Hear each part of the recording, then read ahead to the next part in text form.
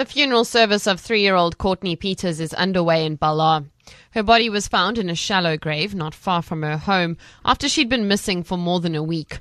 A 40-year-old man who had been renting a room in the little girl's family home has been charged with kidnapping, rape and murder. The suspect's due to appear in court again next week.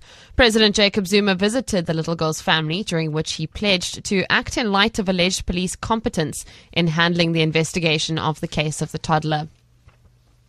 Gay and lesbian activists will today take part in the annual Kumbulani Pride March at Lwanle near Strand to honour victims of hate crimes. Spokesperson for Funeka Soldat says a candlelight ritual will also be held.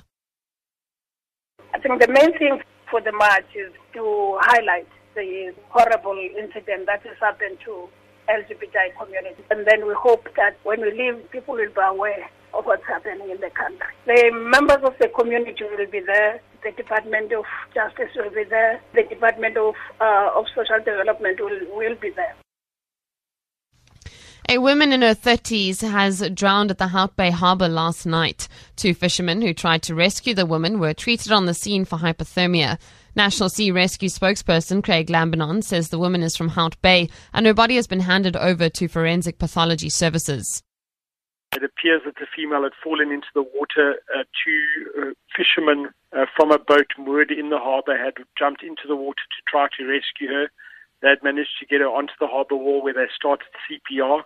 The CPR was joined by NSRI Hout Bay medics who had responded to the scene from their sea rescue base. They had been at the sea rescue base at the time, so they were on the scene very quickly after the incident happened.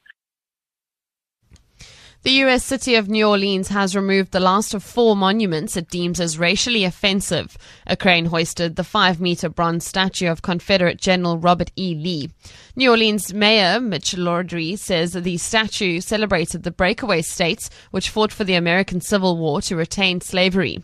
He says the 4 monuments are out of step with the modern city that embraces people of all races.